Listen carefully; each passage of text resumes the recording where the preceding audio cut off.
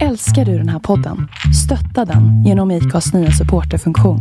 Det är helt upp till dig hur mycket du vill bidra med och det finns ingen bindningstid. Klicka på länken i poddbeskrivningen för att visa din uppskattning och stötta podden. Quality sleep is essential. That's why the Sleep Number Smart Bed is designed for your ever-evolving sleep needs. Need a bed that's firmer or softer on either side? Helps you sleep at a comfortable temperature? Sleep Number Smart Beds let you individualize your comfort, so you sleep better together. JD Power ranks Sleep Number number 1 in customer satisfaction with mattresses purchased in-store. And now, save 40% on the Sleep Number Limited Edition Smart Bed for a limited time. For JD Power 2023 award information, visit jdpower.com/awards. Only at Sleep Number stores or sleepnumber.com. There's never been a faster or easier way to start your weight loss journey than with PlushCare. PlushCare accepts most insurance plans and gives you online access to board-certified physicians who can prescribe FDA-approved weight loss medications like Wegovy and Zepbound for those who qualify. Take charge of your health and speak with a board-certified physician about a weight loss plan that's right for you. Get started today at plushcare.com/weightloss. That's plushcare.com/weightloss. plushcare.com/weightloss.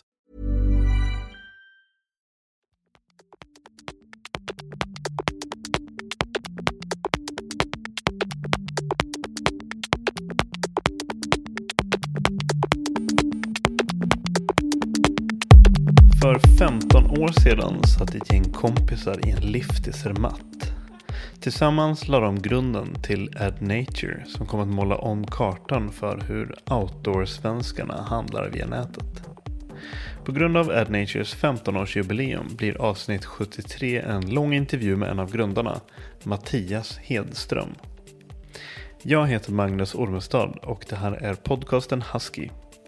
Mer information hittar ni på huskypodcast.com och jag finns även på Facebook, Instagram och Twitter. Jag heter Mattias Hedström, jag är 45 år nu och en av grundarna av Ad Nature och också före detta vd. Jag var ju vd i 15 år men lämnade det nu vid årsskiftet 2014-2015. Hur började den här resan egentligen? Den började ju som så att vi var ett gäng kompisar som jobbade på lite olika ställen. Själv så hade jag jobbat 4 år på ett företag som heter Anderson Consulting, en stor amerikansk konsultfirma. Alltså managementkonsult? Eller? Ja, precis. Och jag jobbade med inriktning på organisation och logistik kan man säga. Det var min specialitet. Men just då, det här var ju 99, så var det den här första nya ekonomi-hypen när alla liksom som man kände, eller väldigt många, hoppade av sina vanliga jobb, gick till olika så kallade startups där satsades enormt mycket pengar från riskkapitalister och affärsänglar och allt vad de hette. Så var ju den allmänna liksom, tidsstämningen då. Och vi blev ju också jättesugna på det där. Hur gamla typ var ni?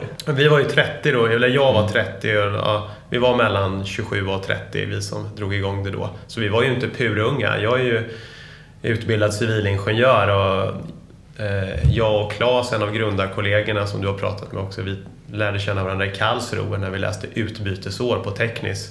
Jag har pluggat i Lund och han på KTH. Så vi hade ju rätt mycket erfarenhet och utbildning i bagaget med oss liksom. Men i vilket fall som helst, vi bestämde att vi vill också göra en startup.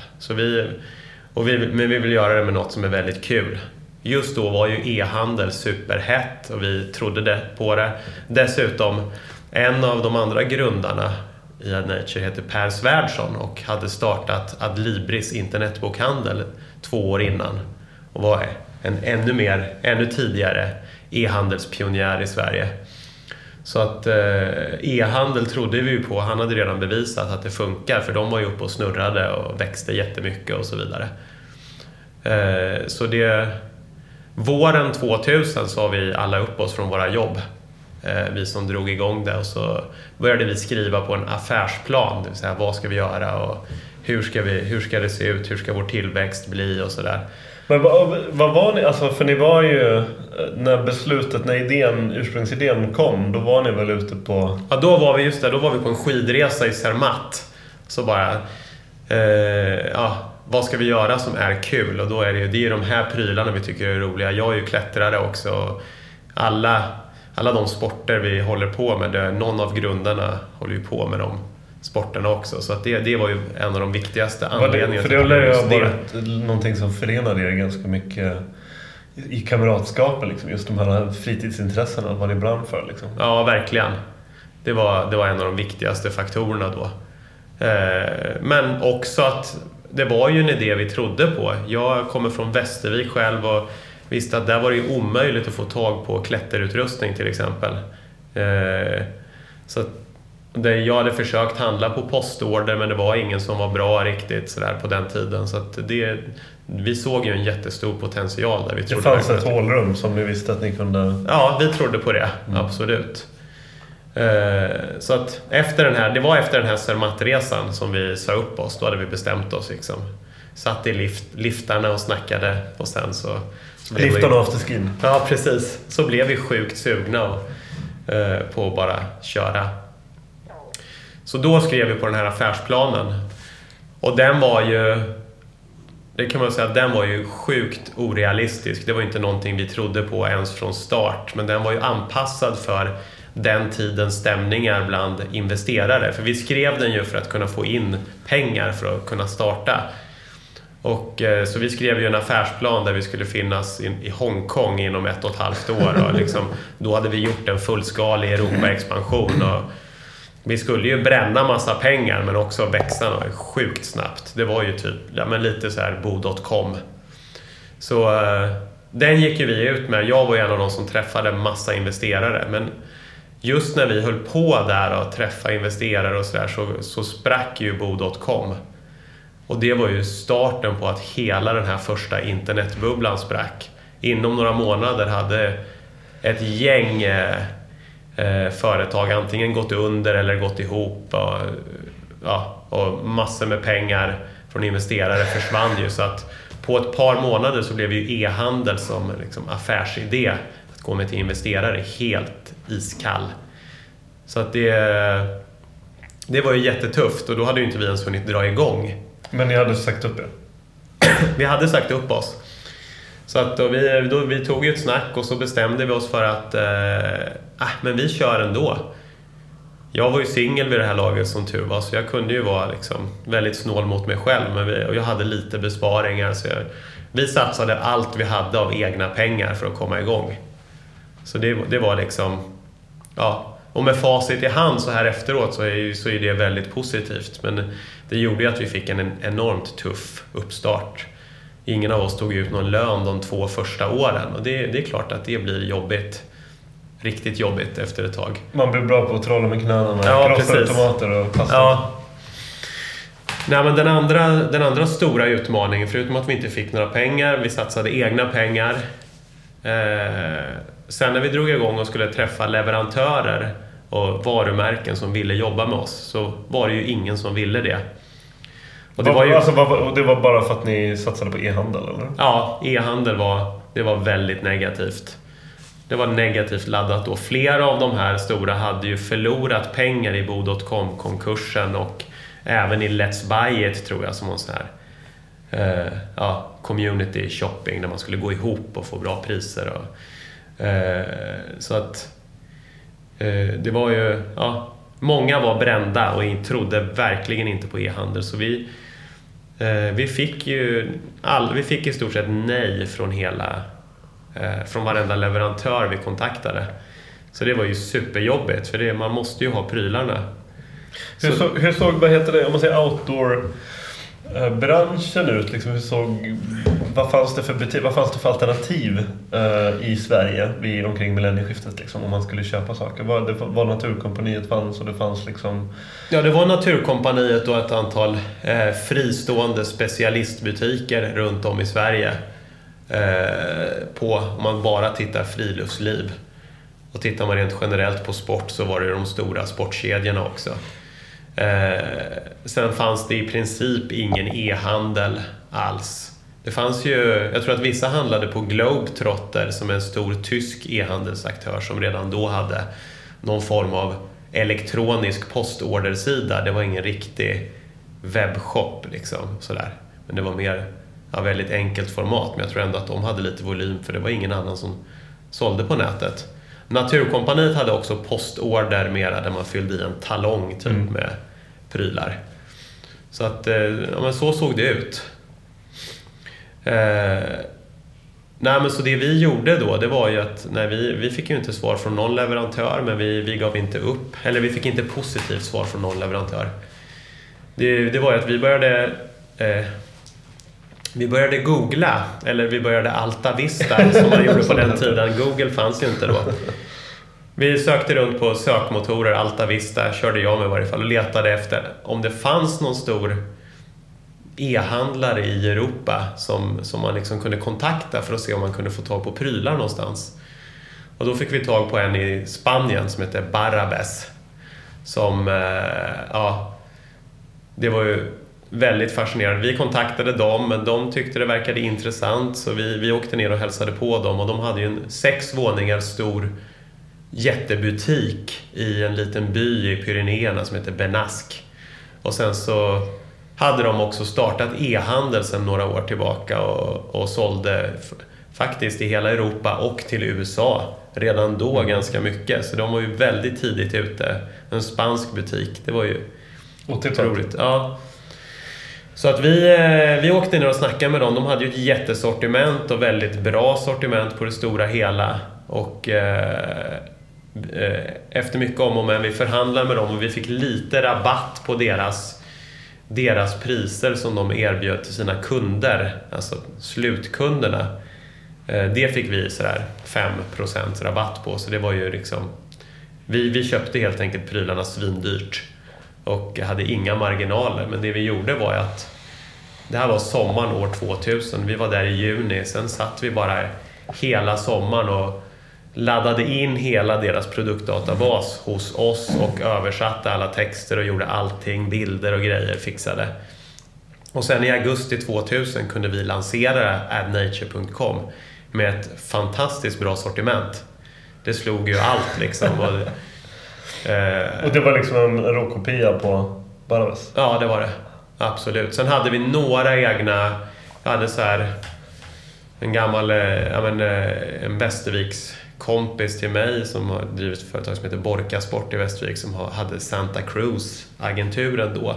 Så det var en sån här grej som vi köpte lokalt, och det var några få som vi köpte lokalt till att börja med.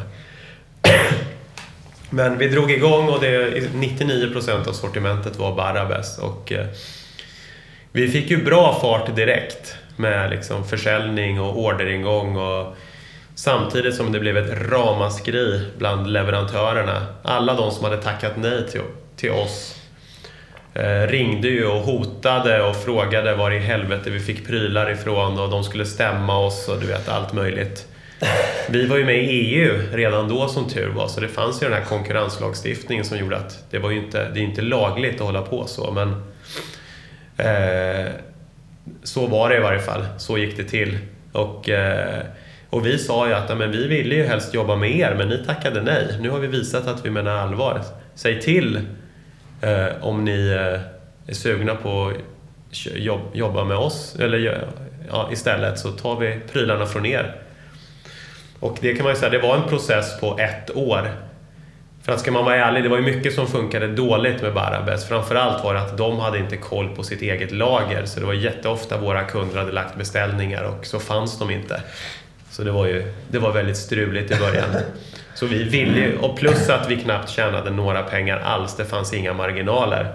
Det handlade bara om att etablera ett förtroende och ett märke, etablera ett liksom... Ja, precis. Ja, men det var det handlade om. Visa både för kunder och leverantörer att vi menar allvar. Vi är här för att stanna, och vi tänker inte ge oss. Så att det var ju under en process på ett år så fick vi över flera leverantörer under det året som gick. Så att vi kunde börja köpa in prylar lokalt och ha lite bättre marginaler så att verksamheten åtminstone skulle funka. Men hur under den där tiden, under just den här kritiska, för jag antar att det här första året har varit det mest kritiska året i er historia. För det var ju ändå 7 stycken, det är ganska många viljor, mycket så här, funkade, blev det några slitningar eller liksom var alla övertygade att nu kör vi liksom? Nej, men det var ju vissa valde ju att hoppa av. Fast jag måste säga, det blev verkligen inga slitningar, utan det var ju lite så här. Alla kunde inte ge samma tid liksom. Nej, alla kunde inte ge samma tid. Alla ville inte fortsätta gå utan lön. Och ännu mer kanske vi hade inte haft råd att ha alla kvar. Det var väl också viktigt. Så att det var egentligen, för AdNature var det nog bra att vilka ska vara kvar och köra det här och vilka slutar. Det var lite bra för AdNature också att den diskussionen togs. Så det var ju, men alla de som slutade då, vi är ju gamla kompisar allihopa, och det har vi ju lyckats hålla fast vid. Så vi är ju fortfarande kompisar, så det blev verkligen ingen sån där schism kring det här, vilket var väldigt skönt. Och hur var så att reaktionerna hos kompisar och familj och vänner sådär, när ni liksom skakade folk bara på huvudet och tyckte att ni var liksom Don Quijote som slogs mot väderkvarnar eller? Lite tror jag. Vi gjorde en nyemission november år 2000 till, det var ju framförallt till släkt och vänner. Och då tror jag de som satsade pengar i den nya missionen, det var ju bara för att vara snälla, men det är ju synd om grabbarna liksom. Vi måste hjälpa dem. Det var som föräldrar som köpte bingolotter av barnen. Ja, precis. De sålde på skolans eller någon idrottsförenings. Det var exakt det. Men vad gjorde att ni trodde på det? Men dels så var det ju att, dels så skulle jag säga att det var för att vi såg ju, så fort vi lanserade sajten så började det ju växa så det knakade. Även om det var från en jättelåg nivå. Första året sålde vi för 800 000 och nästa år 2 miljoner. Men man såg ju ändå, det var ändå en väldigt tydlig trend uppåt. Hade det börjat svaja tidigt liksom, och backa och sådär, då hade man ju, tror jag, blivit nervös. Men vi såg hela tiden den här tydliga trenden, så det var ju det absolut viktigaste. Och vi fick ändå väldigt mycket positiv feedback att vi fanns överhuvudtaget. Och sen sen det andra var ju också att vi hade ju med oss Adlibris-grundare och sånt som hade några år på nacken och verkligen kunde visa att det här funkade. Man var ju mer osäker, för då var det ju så här, men kläder går inte att sälja på nätet, du vet, måste man prova, det går inte att handla utan att prova. Så det var ju, det fick vi ju höra väldigt mycket. Böcker är en annan sak och CD-skivor, det funkar, men det andra är bara att glömma. Var kommer namnet ifrån förresten? Ja, men det var också när vi satt en kväll och spånade på olika namn. Dels så var det här att vår Adlibris grundarkollega, han tyckte det var väldigt bra om det började på A. För då hamnar man högt i alla såna här listor där man ska se olika butiker. Så då, det är nog inte så viktigt längre, men då var det det var ofta såna här listor som var i bokstavsordning, så det verkade bra. Nej, och sen så var det, jag kommer inte ihåg exakt hur det gick till, men AdNature, det är ju, vi hade ju en slogan då som vi brukade skriva ibland så här: We've got the gear, you just add nature. Lite, lägg till naturen så gör vi resten. Det var ju liksom så vi tänkte. Och så att det var en kväll vi satt och spånade och så kom det fram. Varifrån kom de här kunderna till en början liksom? Hur hittade de till er och varifrån kom de? Jag skulle säga att vi blev ju väldigt snabbt jättestora på klättring. Det var liksom det första segmentet vi tog. Och det tror jag beror på att klättring var ju... Klätterprylar på den tidpunkten, som jag sa, var väldigt svårt att få tag på i Sverige. Så klättrarna var redan vana vid att söka runt med postorderfirmor och på nätet i både Sverige och Europa efter ställen där de kunde få tag på sin utrustning. Och sen helt plötsligt dök det upp en svensk spelare. I början så var vi med på någonting som heter Passagen som fanns då, som var en form av portal, som en galleria på nätet. Och det var ju... Det var Passagen och torget. Passagen och torget, ja precis. Vi var med på torget också för övrigt. Och det var ju sådär... Ja, men det var väl en av de här... vår återigen grundarkollega från Adlibris, han sa att nej, men ni måste vara med på Passagen, annars finns ni inte på nätet. Så det gjorde vi och brände sjukt mycket av våra egna besparade pengar. Och det kanske var egentligen att vi behövde finnas där någonting. Det är svårt att säga. Men man tänker på att vi brände så här 30-40 tusen i månaden. Det låter ju inte så mycket kanske, men vi hade ju inga pengar. Så det var verkligen liksom allt. Och det var bara för att skapa annons? Ja, men då hamnar man där. Det var ju liksom en shoppinggalleria på nätet. Så att man stod där bland massa andra butiker liksom, och jag tror att det var ganska många av dem som handlade på nätet då som faktiskt gick in den vägen och kollade, och att det blir någon form av trovärdighetsstämpel om man var med, framförallt på Passagen.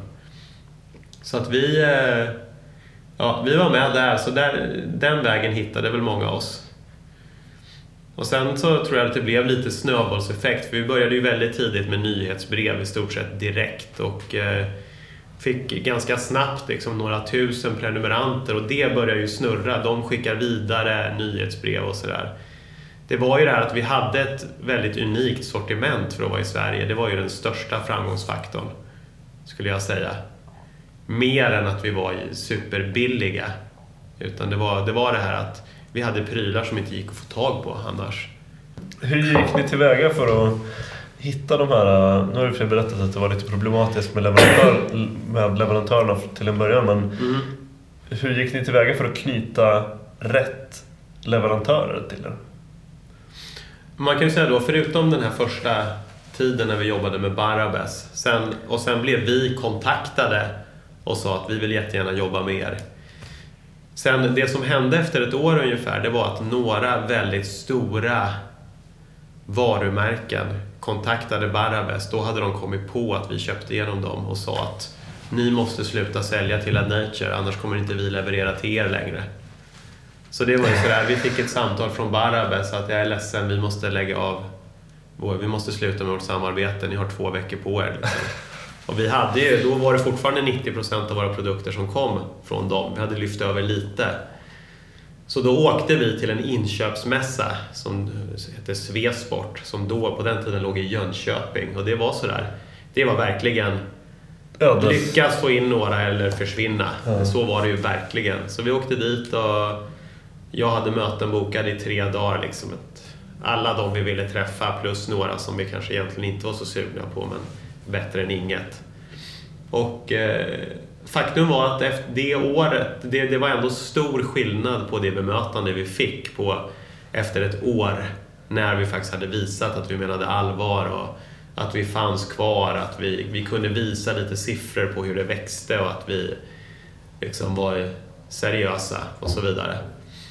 Så att vi fick in ett stort antal av våra liksom, viktigaste leverantörer redan då. Så det, man ska säga hur urvalet gjordes, det var ju baserat på vad vi trodde skulle funka bäst. Men vi hade ju då fördelen med att köra igång det här med Barabes. Det var ju att vi hade ett jättesortiment, men kunde då få statistik på vilka bitar som faktiskt hade gått bäst. Så att vi kunde förstå kanske vilka varumärken som också är viktiga att satsa på. Det i kombination med att vi alla hade ett privat intresse av prylarna, eftersom vi var utövare också. Så ni visste vad som var bra och vad som var... Ja, hyfsat. Sen ska man inte överskatta sig själv som privat utövare. Att man, det är väldigt, det har man ju lärt sig att det är väldigt bra att brinna för lite olika prylar, men det är inte samma sak som att man vet vad som faktiskt är kommersiellt gångbara prylar till konsumenterna också. Det är en jätteskillnad. Men... Varför blev just du vd? Ja, du får fråga min kollega Claes. Enligt honom så beror det ju på att jag var singel då och det skulle vara ett bra raggningsknep på krogen. Det är den officiella versionen som jag har hört. Det fick jag reda på när jag hade 40-årsfest, så höll Claes tal på. Då hade vi fest på Ad Nature, och så berättade han det. Och det är ju väldigt kul. Det var säkert kanske så. Men men det är jättesvårt att säga. Jag tror jag tror inte att någon av de andra var sugen heller, och jag sa att jag kunde tänka mig det. Så det, men det, ja. Hur nära kom ni till en början att bara liksom, var det den här Svesportmässan, var det där make it or break it, eller var det närmaste ni hade kommit och lägga ner när ni blev av med Baradesso? Det skulle jag säga. I samband med att vi åkte på den här Svesportmässan, var lite framgångsrika och så vidare, så efter något halvår där så började vi känna att det är helt ohållbart att inte ta ut någon lön längre. Det här funkar inte. Men vi kunde ju samtidigt konstatera att de intäkter vi fick från försäljning av produkter inte räckte. Så att vi konstaterade att vi får skicka ut Martin och Claes, som då var IT-kunniga. Vi lyckades sälja in dem som konsulter på några olika projekt, som också var helt avgörande. Så för då körde de konsultuppdrag på kanske halvtid. Där alla pengar gick rakt in i Ad Nature. De var väldigt schyssta där. De tog inte det själva. Och sen halvtid kunde de bygga vidare på Ad Nature-sajten och allting, alla back-office-system. Och det var nog också superviktigt att vi fick till det, för då kunde vi börja ta ut förvisso en väldigt låg, men dock lön, som gjorde att man liksom, för alla hade ju slut på pengar vid den tidpunkten. Men apropå det här med Svesportmässan och så, för det har jag också hört att ni kom in och blev lite så här besatta på mässor ett tag i början. Ni fick någon plats på Vildmarksmässan eller någonting. Och så. Ja, Svesport var ju en inköpsmässa där vi bara träffade våra leverantörer eller potentiella. Vildmarksmässan, det var ju det var ju ett sätt för oss att möta kunderna. Och vi var ju med på vi fick en sån här ströplats på en vildmarksmässa, en 8 kvadratmeter stor monter och sånt där 2001, som vi högg och var där. Och samtidigt hade vi då knutit till oss en leverantör som sålde pannlampor, och då var det väldigt nytt med de här LED, alltså lysdioder. Det var helt nytt då. Det här var det Petzl hette märket, som var liksom de första lysdiodpannlamporna. Och de skeppade några lådor till oss, och det var så här, det var konstant kö i 3 dagar på Vildmarksmässan för att köpa de där lamporna av oss. Och då efter det så var det bara, den mässan stod ju för 80% av vår försäljning den månaden liksom, så då kände vi att mässor, det är the shit liksom, det är det man ska hålla på med. Så då bokade vi snabbt 2 andra mässor den sommaren, en i Malmö och en i Umeå. Och den i Umeå var en som hette Stora Nolia, som jag tror att då var det varannat år i Umeå och varannat år i Piteå, men när vi var där så var det i Umeå. Och de säljer ju allting från, jag vet inte, grävmaskiner till smörknivar. Liksom, det är verkligen allt finns där. Så det var en jättekonstig mässa för oss att vara med på. Så vi var där 1 år, och det var ju 9 dagar också. Lastade ett släp, det var helt sjukt. På något sätt så hyrde vi in oss hos några studenter och bodde i deras lägenhet som de hade i Umeå. Kom vårt gäng där. Och sen så, men man kan väl säga att efter att ha gjort den mässan en gång så kände vi att vi behövde inte åka på den fler gånger.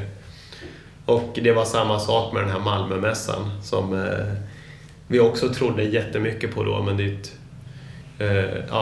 den var inte heller, så det var också en sån här väldigt generell mässa med liksom allt, och de flesta var helt ointresserade av våra prylar och att vi hade smält upp en klättervägg där, och det var bara barn upp till 8 år som ville klättra på den väggen, så men det var ju en rolig erfarenhet. Däremot så ledde det till att vi har varit med på Vildmarksmässan varenda år fram till förra året.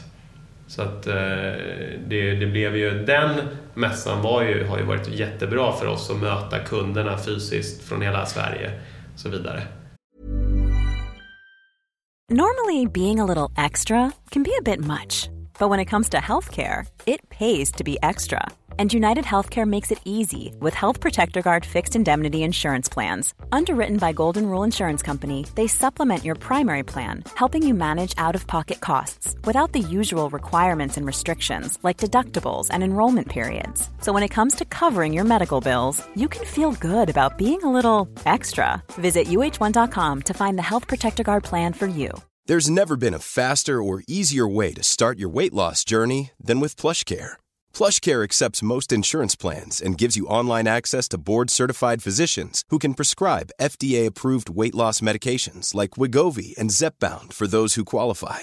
Take charge of your health and speak with a board-certified physician about a weight loss plan that's right for you.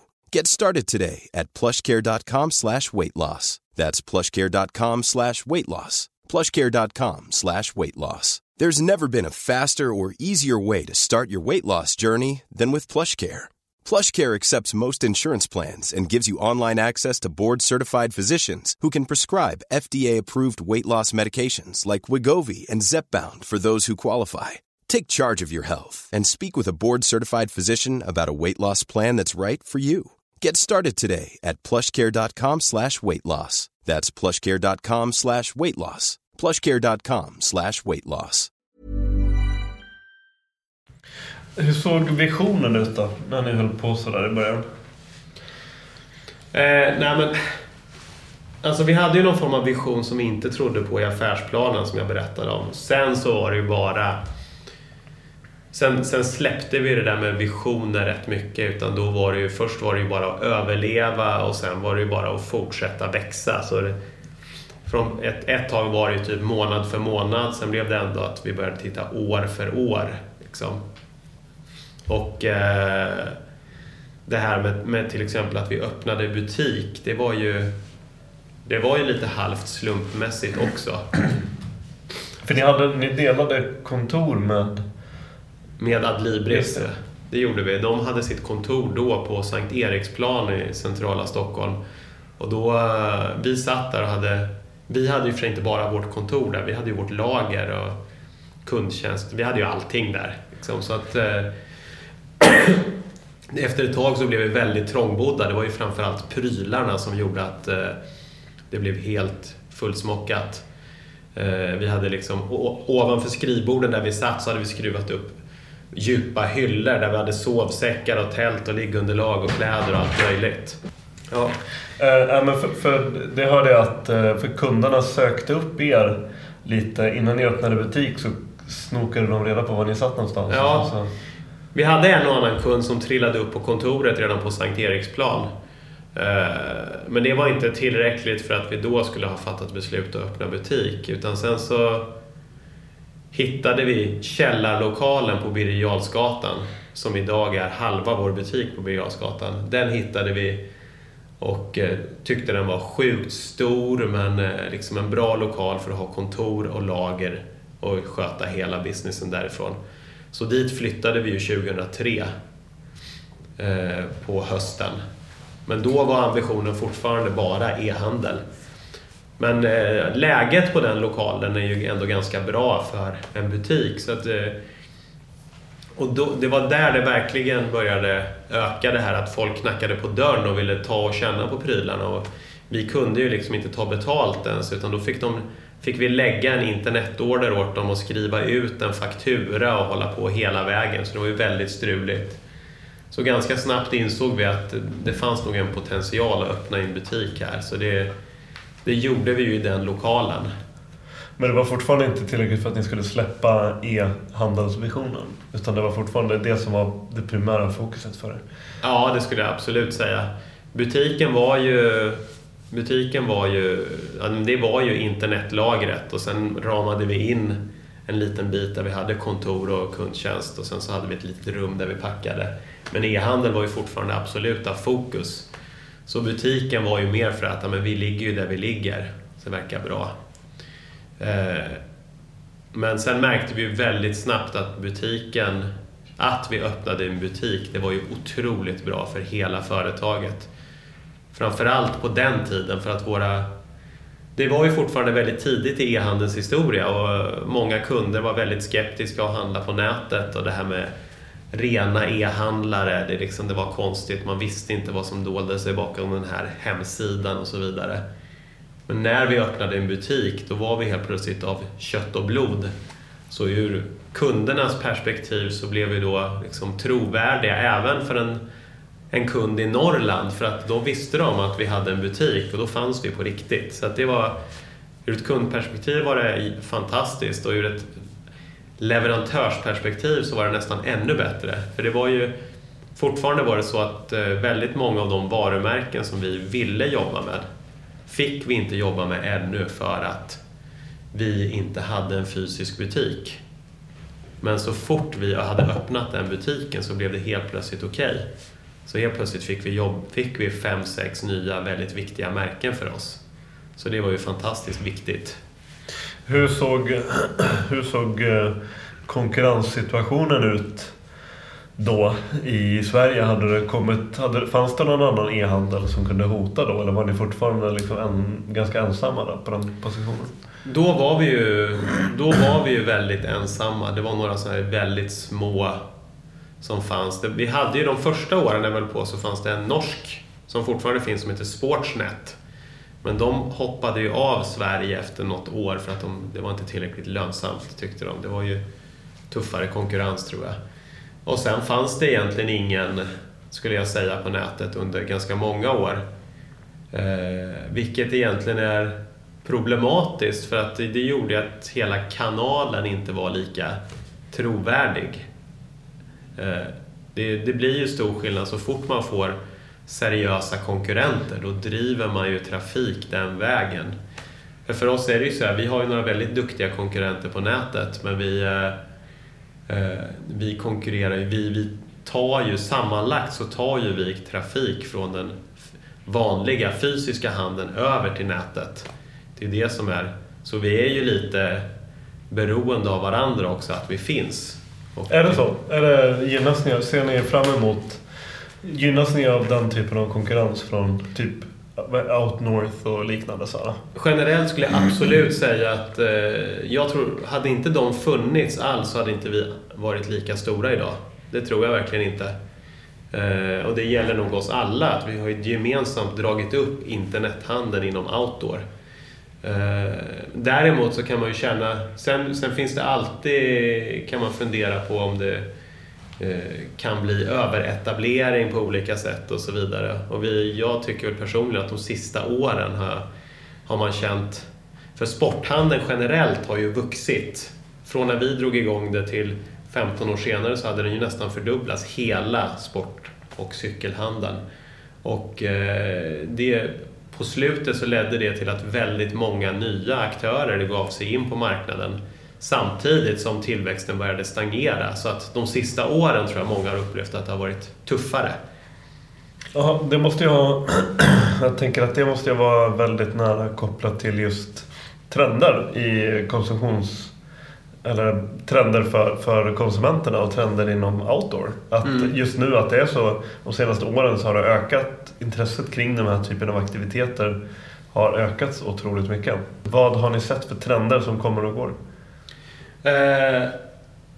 Nej, men det är alltså, från början blev vi ju väldigt stora på klättring, och det var ju en väldigt stark trend att klättring växte mycket under många år, framförallt när de nya liksom, inomhusklättergymmen etablerades och man fick många som klättrade till vardags och hade det som en träningsform. Det märkte vi av.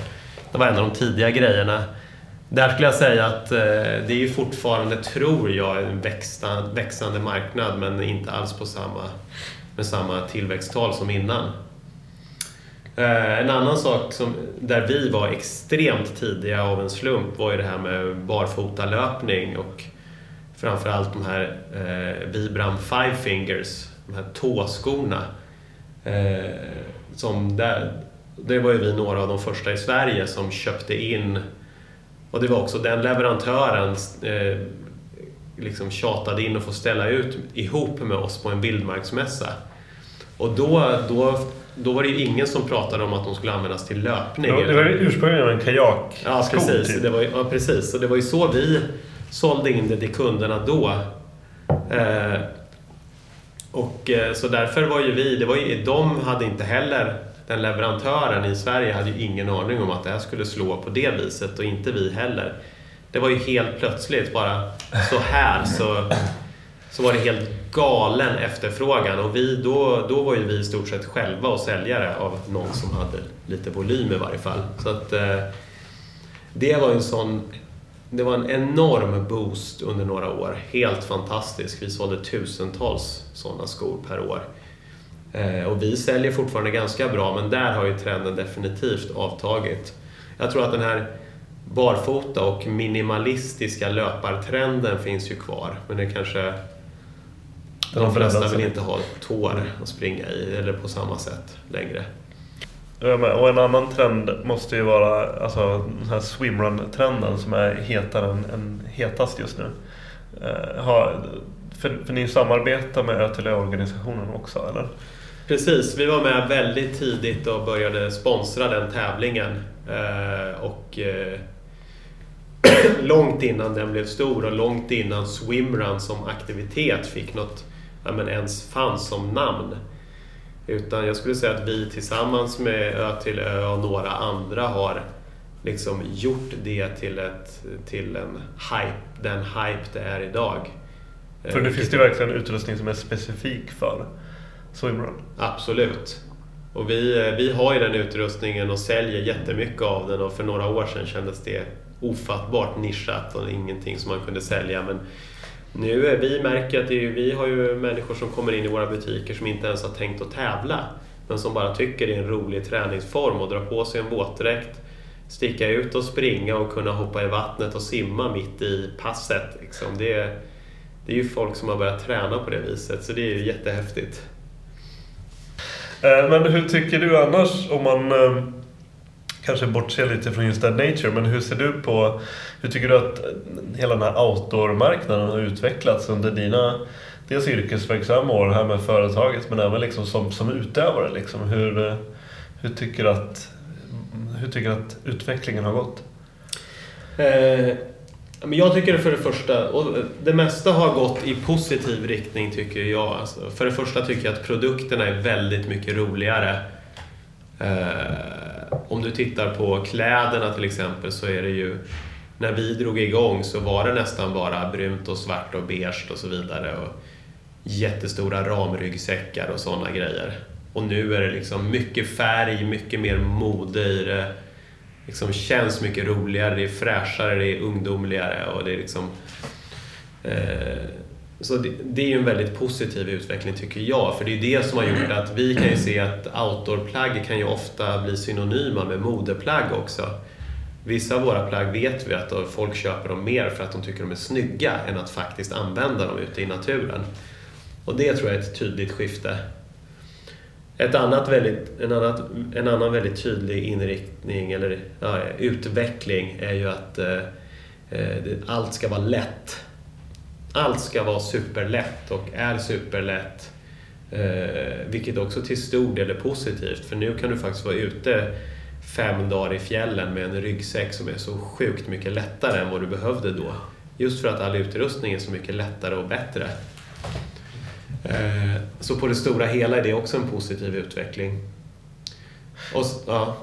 Och sen en tredje väldigt viktig grej, det är ju den här vad ska man säga, miljömedvetandet som har blivit hos nästan alla våra leverantörer och även hos oss väldigt mycket viktigare än det har varit, och det jag tror att outdoorbranschen är några av de som som är i framkant på hur mycket man tänker på det här och hur viktig del det är av ens verksamhet, för att i och med att vi är ute i naturen väldigt mycket, och det är ju där man ska använda de produkterna vi säljer, så blir det ju, tror jag, extra viktigt för oss att ta tag i det. Så det är också en extremt tydlig trend. Känner ni att ni har haft någon sån ambition att vilja påverka på något vis? Ja, men det gör ju vi. Alltså vi både Vi påverkar ju våra leverantörer väldigt mycket, både vad gäller produkter, urval, vilka material man väljer, var de köps in någonstans och hur tillverkningsprocessen ser ut. Alltså vi är ju med och påverkar, hoppas vi, så att det ska vara en bättre produkt som ger minimalt avtryck liksom vid produktion och användning. Det är också väldigt vanligt att man ser Add Nature på inte bara så här mässor och den typen av grejer, utan att ni jobbar ju väldigt mycket med olika events också tillsammans med kunder eller för kunder. Hur har ni sett på det arbetet? Ja, det är också någonting som har växt fram för att dels framförallt när vi kanske var rena e-handlare så kände man ju att utmaningen som e-handlare är att det är svårt att få en personlig kommunikation och personlig kontakt med sina kunder. Och ett sätt att liksom försöka överbrygga det är ju både att vara på mässor, men också det här att göra events med kunderna och kommunicera med kunderna den vägen. Sen kanske man inte träffar så många kunder på de här olika eventsen, men man kan involvera många kunder på vägen. Vi har jobbat väldigt mycket med vår sociala mediesatsning och några olika events som vi har gjort till exempel är ju att vi gjorde en skiddesign-tävling ihop med Åre skidfabrik där. Och den gjorde vi på Facebook där alla våra Facebook-vänner kunde vara med och tävla, göra sin egen skiddesign. Och sen vann man ju ett pris. Den som vann skiddesign-tävlingen fick åka upp till Åre. Vi stod för resan upp, bo på Copperhill, göra såna skidor och sen åka med dem i 3 dagar eller något sånt där. Det var ett väldigt roligt pris som engagerade jättemånga, även om det bara var en som vann priset. Och en annan grej vi gjorde var att vi satte ju upp ett sån här baslägertält, North Face, på toppen av Globen och skötte kundtjänst därifrån i några dagar. Och det fick ju ett enormt genomslag, både att våra kunder tyckte det var fantastiskt kul, men också att TV4 var ju där och filmade oss med helikopter och vi hamnade på North Face centrala Facebook-sida. De tyckte det var en fantastisk idé. Så jag skulle ju säga att vi har gjort många sådana grejer där vi har haft väldigt kreativa personer som har hittat på idéer. Vi skapade ju en tävling i Stockholm som heter Urban 7 Summits, som är att man ska cykla eller ta sig mellan 7 olika skidbackar i Stockholmsregionen och ta sig upp på toppen, och så får man göra det på något sätt och så fort som möjligt. Det är ju ingen tävling som går av stapeln någon dag, utan det finns ju där och så kan man rapportera in sin tid när man har gjort det. Många sådana där grejer som har skapat en bra kontakt med våra kunder. Dels så har ni ju en mängd olika erfarenheter redan innan ni började med Nature, men i och med att ni har startat och byggt upp det här företaget så har ni jobbat dels med företag inom outdoorbranschen, men även andra så att säga mer vanliga företag som leverantörer inom IT och allting sådär. Tycker du att affärsklimatet inom outdoorbranschen hur är affärsklimatet inom just outdoorbranschen, inom den typen av företag? Skiljer den sig mot andra marknader? Ja, det skulle jag vilja säga att den gör till viss del. Dels så är det ju i Sverige är det ju en liten bransch. Alla känner ju alla. Så är det verkligen. Och sen på vissa sätt är det ju en väldigt familjär bransch. Framförallt skulle jag säga för 4-5 år sedan fortfarande. Nu när det liksom konkurrensen har blivit mycket tuffare de sista åren så kanske det är på väg att försvinna lite. Men så har det definitivt varit. Och jag skulle säga att jag tror att det är en relativt stor andel av de som verkar i branschen som är någon form av entusiaster. Det är ofta så de har kommit in i branschen. Det är inte för att de ska göra big business, utan det är framförallt nummer 1 är att det här är kul, jag brinner för det här. Nummer 2 är att nu får det bli mitt levebröd också. Men generellt skulle jag säga så. Det finns rätt många så här idealister. Ja, men det är ju som man inbillar sig att det ska finnas Att det finns väldigt mycket så här eldsjälar och de här företagen, kanske specifikt och många då av leverantörerna och varumärkena som ni säljer, att det finns en annan typ av historia bakom varumärkena och det smittar av sig på väldigt mycket. Ja, men det skulle jag definitivt säga. Sen är det alltid så att ju större en bransch blir och ju större varumärkena blir, desto mer professionaliserade blir de. Men jag tycker att de varumärken som lyckas bra är ju de som lyckas kombinera den här entusiasmen som man hade i början med att växa och bli ett professionellt företag. Och jag tycker att vissa i varje fall har lyckats väldigt bra med det. Den typ av, du sa att det var väldigt mycket klättrare som var era första kunder. Ja. Hur har ni sett andra typer av kunder komma och gå? Och hur liksom har kundbasen utvecklats? Nej, men jag skulle säga att från början var vi nog mycket mer liksom nischade, framförallt i de kunder vi hade. De kunder som hittade oss i början var lite mer kanske extremutövare, eller det är kanske lite starkt uttryck, men väldigt liksom väldigt, som utövade sin sport väldigt mycket och var väldigt intresserade av sporten och av prylarna. Medan nu har vi ju nått ut så att jag tror att nu har vi väldigt många kunder som mer är liksom vanliga utövare eller nybörjare, eller liksom det är första gången man ska testa och man vet att det är inte så att man vet att vi måste gå till Ad Nature för där är de bästa prylarna men de är svindyra, utan det är att vi går till Ad Nature för där finns det bästa utbudet liksom, oavsett om jag aldrig har gjort det förr eller om jag har hållit på massa år. Så det är ju en stor skillnad tycker jag. Jag har nått bredare ska jag säga. Det är största skillnaden. Och personal, vad är det för människor som jobbar i butiker och som har sökt sig till det? Ja, men de som hittar oss är ju också entusiaster. Det skulle jag verkligen säga. Det är kanske till och med så att det är för mycket. Så, det vet jag inte, men det är verkligen och det har ju varit, vi har ju tyckt att det har varit väldigt positivt också. Tycker man att det är kul med de här grejerna och brinner man för hela liksom, både friluftslivet, men gärna i kombination med att man tycker det är kul med det här med e-handel och ett företag som ständigt utvecklas och där det händer nya grejer. Det är ju det vi har liksom, historiskt uppskattat som en av de viktigaste meriterna för en person. Så, och det har ju lett till att de flesta som jobbar här har ju verkligen ett genuint intresse av produkterna och sporterna. Har ni någon gång känt att det har varit problematiskt att jobba med era intressen på det här viset? Liksom att ni, när ni väl fick lite ledighet och fick lite andrum, så då ville ni inte kolla på ryggsäckar och skidor och sånt där, utan då ville ni bara liksom bort ifrån allt som hade med outdoor och underställ att göra? Nej, det har jag inte känt alls faktiskt. Jag fortfarande tycker det är lika kul med de här aktiviteterna.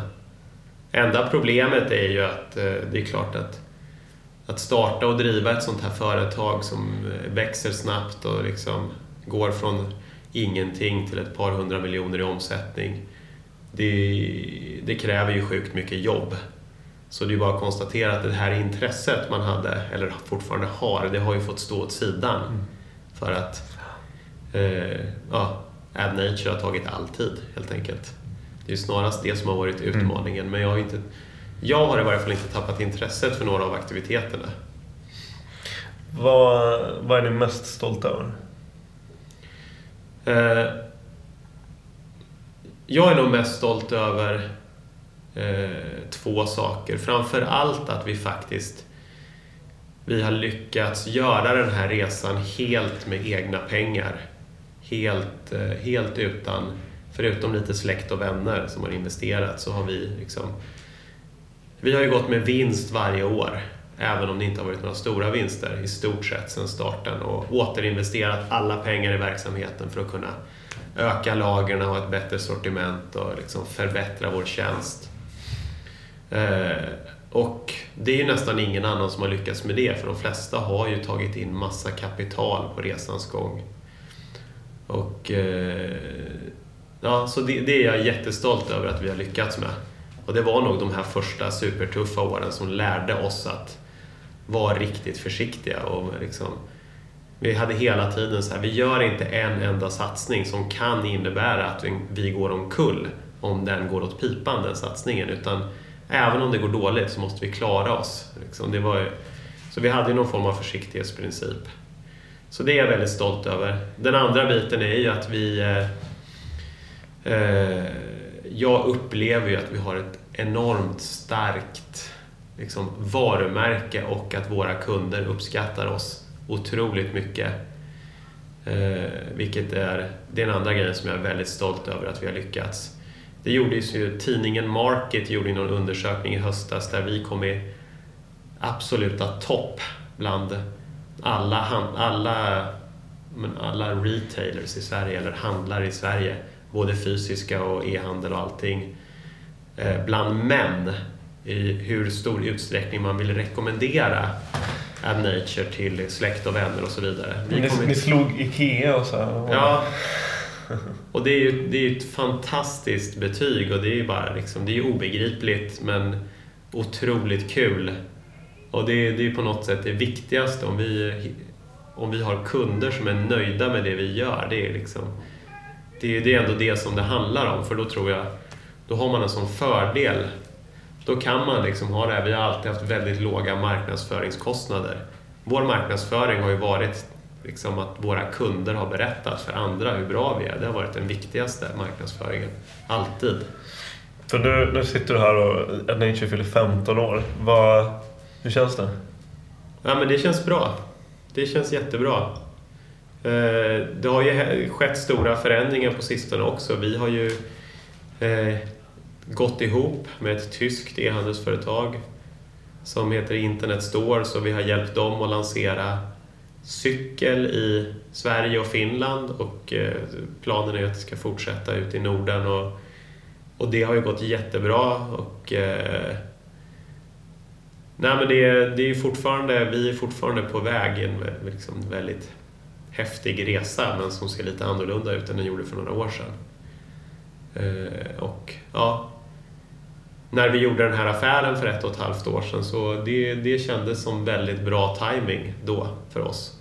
Och så här i efterhand så känns det fortfarande så. Så att, sen är det ju så, vi är ju fortfarande, vi har ju sålt väldigt lite av våra aktier. Vi är fortfarande väldigt stora aktieägare, vi som drog igång det här en gång i tiden. För att vi tror ju på det här, vår gemensamma framtid ihop med våra nya tyska kollegor.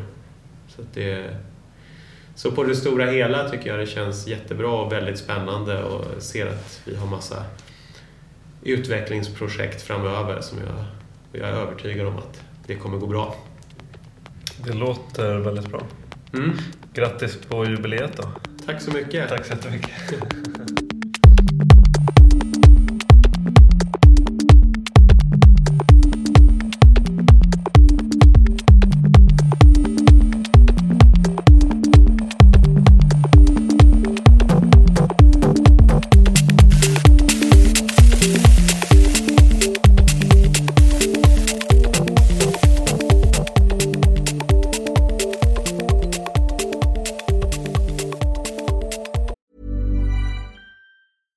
Imagine the softest sheets you've ever felt. Now imagine them getting even softer over time. That's what you'll feel with Boll & Branch's organic cotton sheets. In a recent customer survey, 96% replied that Boll & Branch sheets get softer with every wash. Start getting your best night's sleep in these sheets that get softer and softer for years to come. Try their sheets with a 30-night guarantee. Plus, get 15% off your first order at bollandbranch.com. Code BUTTERY. Exclusions apply. See site for details.